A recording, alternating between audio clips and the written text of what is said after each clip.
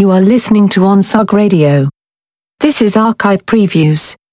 January 13th, 2024. Here's the next random clip. The Paunch Stevenson Show, episode 173, 7/3/11, 09/25 by Greg and Rob. Super 8 now. He didn't do anything super. He would have been sued. So Super 8 by J.J. Abrams. He can fight up to 8 evildoers at once. How does he do that? He clones himself 8 times. That's why he's Super 8. Okay. Alright, so, yeah, Super 8, J.J. Abrams, the director of the Mission Impossible, some of those movies, and Star Trek, and some other stuff. Cloverfield, was he the director of that, or was he just Unfortunately. Well, let me just say that I'm pleased, I was very much pleased, that this movie had really nothing to do with Cloverfield. Well, yeah. Surprisingly, and again, I was very pleased about this, but surprisingly, I don't remember any shaky cam. No, there was no shaky cam. Finally. But there were lens flares. Yeah, there were some weird blue lens flares. Whatever, it didn't bother me. Yeah. So, alright, so Super 8, and again, these are spoilers. The movie takes place in 1980. Or no, 79. I'm sorry. 1979. Yes. In Ohio. And I was able to figure that out based on the soundtrack. How were you able to figure that out? Because they were playing My Sharona, they were playing Heart of Glass by Blondie, songs that were popular, you know, they came out in 1979. Yeah, but that could have been later on. Yeah, but also the clothing and the hairstyles and the toys and the boys' bedrooms. It also said 1979 when the movie started. Oh, it did? Yes.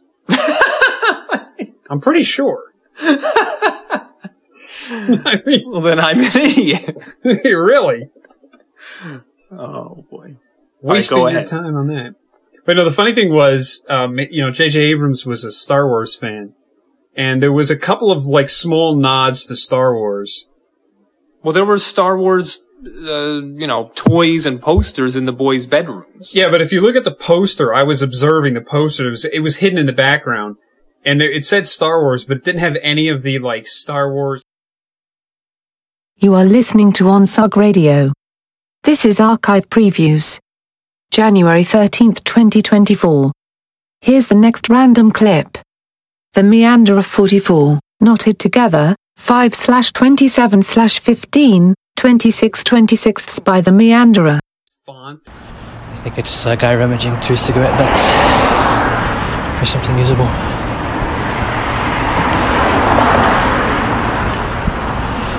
Almost back. Glad that's done. And the thing of going to early lunches, the rest of the day feels so much longer.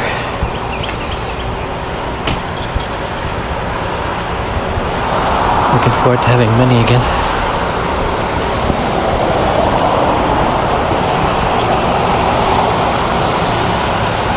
I'll beat the postman back this time. They don't call them postmen, do they? I know. When I was downloading too much stuff, I just had the urge to download British or Irish podcasts.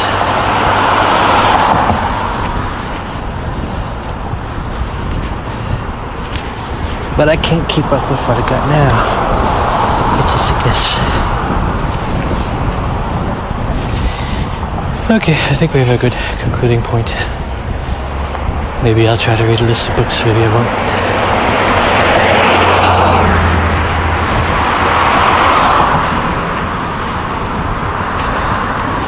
Thanks again for patching in, y'all.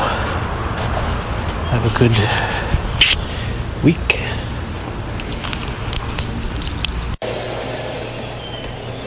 The books I sent to Kindle this week were The Bookseller by Cynthia Swanson, The Monarch by Jack Sorin, The Curse of Anne Boleyn by C.C. Humphreys, The One and Only by Emily Griffin, The Last Letter from Your Lover by Jojo Moyes, The Sixth Extinction by James Rollins, A Small Indiscretion, Jan Ellison, If Morning Ever Comes, Anne Tyler, Jane, Patricia Park, Requiem for a Mezzo, Carola Dunn, and The Constant Princess by Philippa Gregory. So concludes this episode of The Meanderer. Bye-bye. You are listening to Onsug Radio. This is Archive Previews. January 13th, 2024. Here's the next random clip. The Midnight Citizen 18, Super Bowl Ditch Party, 2/11/09/28 by Mike Buddy. And then basically being concerned with whether or not they've merited it. but Ryan Gosling was in this movie, and Michelle Williams, definitely the best one to ever emerge out of Dawson's Creek. And Ryan Gosling, definitely the best one to emerge out of the cast of the Mickey Mouse Club. Okay. You remember that? He was on the Mickey Mouse Club back in the early 90s. He looked a lot like, basically back then, he looked less threatening than Justin Bieber does now. So I'll just say that. Somewhere in this world of ours, there is tape of me on the same set as Ryan Gosling. If you find it, I don't know, I'll have to find it and digitize it and put it up on YouTube and then immediately take it back down again because it's embarrassing. But when I was 12 years old, we went to Disney World and got into a taping of the Mickey Mouse Club. And this was the postmodern Mickey Mouse Club, okay? They weren't wearing mouse ears or anything like that, and it wasn't like the one in the very early 90s, late 80s, where there were two adult guardians with the kids, okay? But it was all kids, and remember they used to do mini-series events that they would show in the middle of the show, and then they would do renditions of their own of popular songs. But they would have a bunch of audiences, and nobody under like 14 or 13 was allowed in the studio. So I was there with my sisters, Melinda and Melissa, and we're standing in line. And all of a sudden, we go into the stage, and we're really excited because we're going to see the taping of a live. We're going to be in the live studio audience of a show that we watch every single day. When I was in the 4th and 5th grade, and even the 6th grade, I'm ashamed to admit, we came home every day from school and watched the Mickey Mouse Club, and it was just something on the Disney Channel. It's just when you come home, you'll watch anything that's on TV, and the Disney Channel was on, so we watched the Mickey Mouse Club, and we liked it. I'm not ashamed to admit it. It was back in the days when they were kind of marketing more for like the preteen crowd. Okay, and we watched it. We went onto the set and sat down, and they had a warm up comedian. This very non-threatening guy that came out and told a bunch of jokes about fart and vomit and throw up and and all that. And we were really excited, and then they started filming the show, and very, very quickly, little by little, it became the most boring thing that I think I ever sat through, ever. Because you got to keep in mind, it's a room full of 250 kids under 13, and they're watching a show that is not taped live, okay? So they have chances to go back and correct themselves. So after a while, we were all getting... You are listening to Onsug Radio. This is Archive Previews. January 13th, 2024. Here's the next random clip. Hey everybody, it's Jimbo. 187 600th, 11/9/17, 3/6 by Jimbo. Just kidding. I'm just kidding. Private parts.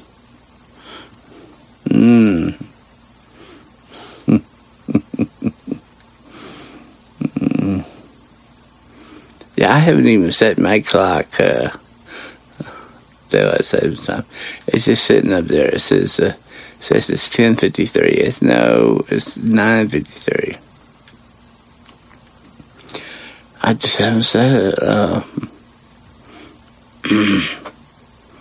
I just almost out of rebellion. Not that I care. I mean, not that I'm anti time change. It's just if I can get away with it without setting the clock, I feel like I'm a one-up on everybody else, you know.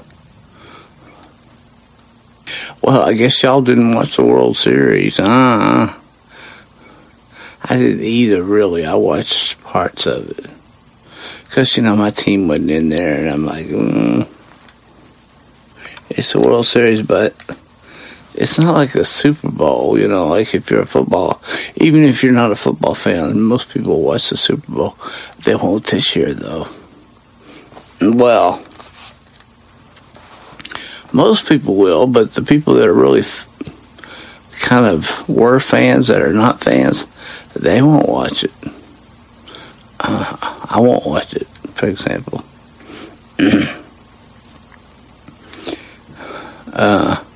What was I talking about? Oh, yeah. World Series. It was a real exciting World Series this year. Really was. There was one game that was crazy. Crazy good. Houston Astros. I hate the Houston Astros. I do. Can't stand them. And I can't stand them no more. Had a cold front just roll through here. I guess it rolled through everywhere, just about. At least west of Truth or Consequences. Speaking of Truth or Consequences, where is Peaky Ripper? I email him every now and then just to make sure he's still alive, and he is alive. But he's not being very active.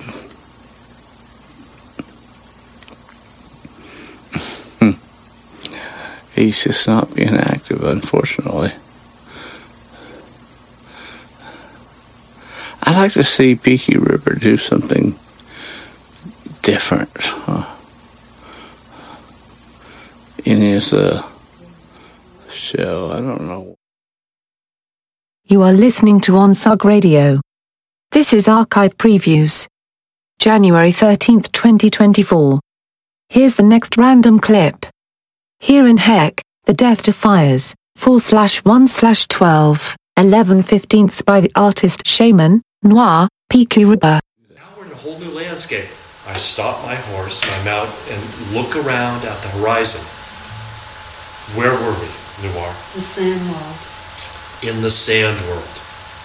Wow. She was seeing what I was seeing. Now, if you look around the horizon, it's basically like a lot of sand dunes. Well, I have Right. been there by myself too. She was familiar with the sand world. And you weren't. But somehow Well, you No, wound he was up. too, but we Well, wound let me up say there it, together. and I hope she doesn't take offense to this. I had been with other horses and gone to the sand world. Now you have to go spoil it. No, You cad. You bounder. we're out there in the sand world, and where did we go? Where did we ride to? To the Golden City. Exactly. We went to the Golden City, where you meet other mounted riders. And actually, there's these type of, let's say, solid teepee structures out in the sand world, where there's a center drinking place of energy. And you bring your steed horse up to that drinking thing with the other riders that are coming from other worlds. Luis Buñuel would have loved it. He would have maybe filmed it, you're thinking? Oh, this, yeah, absolutely. Well, I think for a great artist like himself, he would have that personal experience to translate. I mean, great artists are actually experiencing what they translate into medium, whether it's film or books or whatever. So this is reality to us. I know. Well, I've been on the edge of it a few times. The reality of people gaining energy from their sexuality and sensuality is actually key to our species becoming evolved, because that's why they threw Wilhelm Reich into prison. The more energy we have, he had the more we are able to see. A little problem? Well, Wilhelm, for the listener, Brent, you want to tell a little bit about Wilhelm Reich did a lot of very interesting writing about the function of the orgasm and how the orgasm is as necessary as eating as far as human survival on a regular basis. And science didn't like that too much. And then he started writing about orgone energy and selling boxes that he claimed would capture and release this energy, and he made the mistake of selling them by mail in the United States. And a little group of thugs called the FDA said, "Look, you 60-something-year-old man, you are committing fraud," and they burned his books. This isn't in like some witchcraft era. This is in the 1950s. This is in the night. They burned the man's books. They threw him in prison. This is an old man where he died. Wow. Exactly. Here's a little thing you may not know. Was he in Acamba? That's what I'm going to cover now. We do a festival, and we live in a little town called Acamba. Right. That's a border town in California. So there's only about 200, 300 people out there, and we're surrounded by wilderness, right? Mm-hmm. One day, just before Wilhelm. You are listening to Onsug Radio. This is Archive Previews. January 13th, 2024. Here's the next random clip. Snake T30, The Western Fields, 10/25/15, 1923 by Clara TSE. And see these movies now, rather than not feeling like we should, because it's an uncomfortable experience. I just saw this Pan poster here. Well, it's more of a banner. Every legend has a beginning. Pan, Peter Pan. And yet it says coming soon with 2 M's. Do people usually spell it like that? Coming soon with 2 M's in coming? I don't think I've ever seen it like that. Now, let's go have a close look at the Bridge of Spies poster. Now showing Tom Hanks, Bridge of Spies, inspired by true events. Oh, it looks like a war movie. In a world on the brink, the difference between war and peace was one honest man. Deutsche. Ich spreche ein bisschen Deutsch. I still remember that, even though I've forgotten most of the stuff. Hotel Transylvania. Was that kid always there?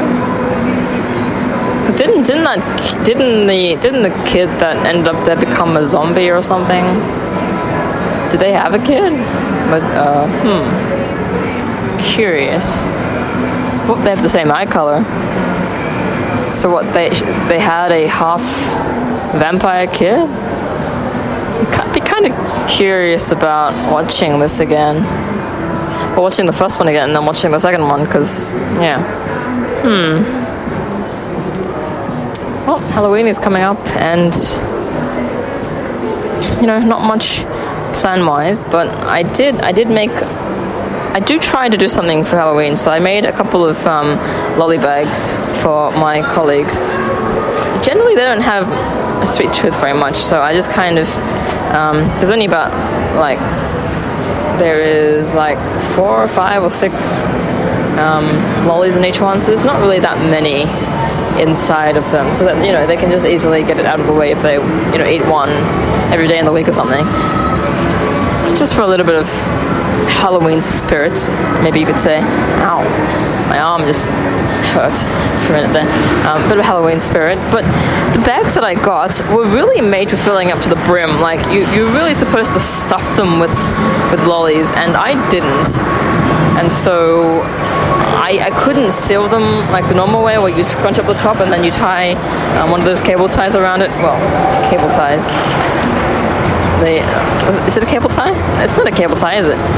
It's one of those wire twisty things that you twist around it, but this one is in gold, of course. It's prettier than the normal kind that you would use to like tie wires together. So instead of doing the normal way where you scrunch it up and you tie it around, I basically used it. I don't know what they're called, but like the way that you would seal up a packet of tea, where you slip in the wire, the tie thing with wire in it, and you fold the edges down so they're how do you explain this sort of thing? You are listening to Onsug Radio. This is Archive Previews. January 13th, 2024. Here's the next random clip. Tape Land 124, the Overnightscape 18th Anniversary Special, 3/13/21, 090/102 by Frank Edward Nora.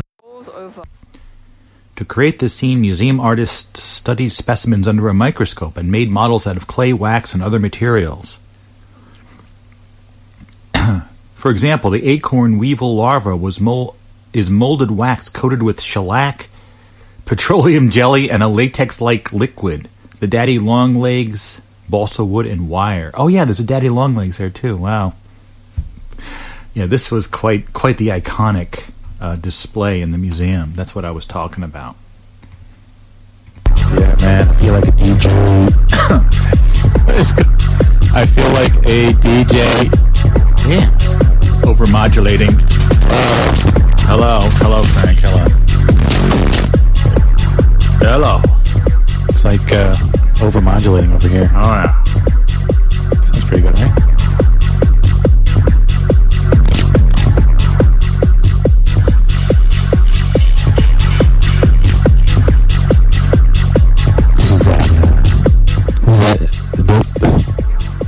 This is that newfangled electronic music that they have these days. What am I saying? Hello. I don't know what's going on with my equipment here. I need to figure it out. I have some decent equipment. I thought, but something's not working quite right in this whole setup.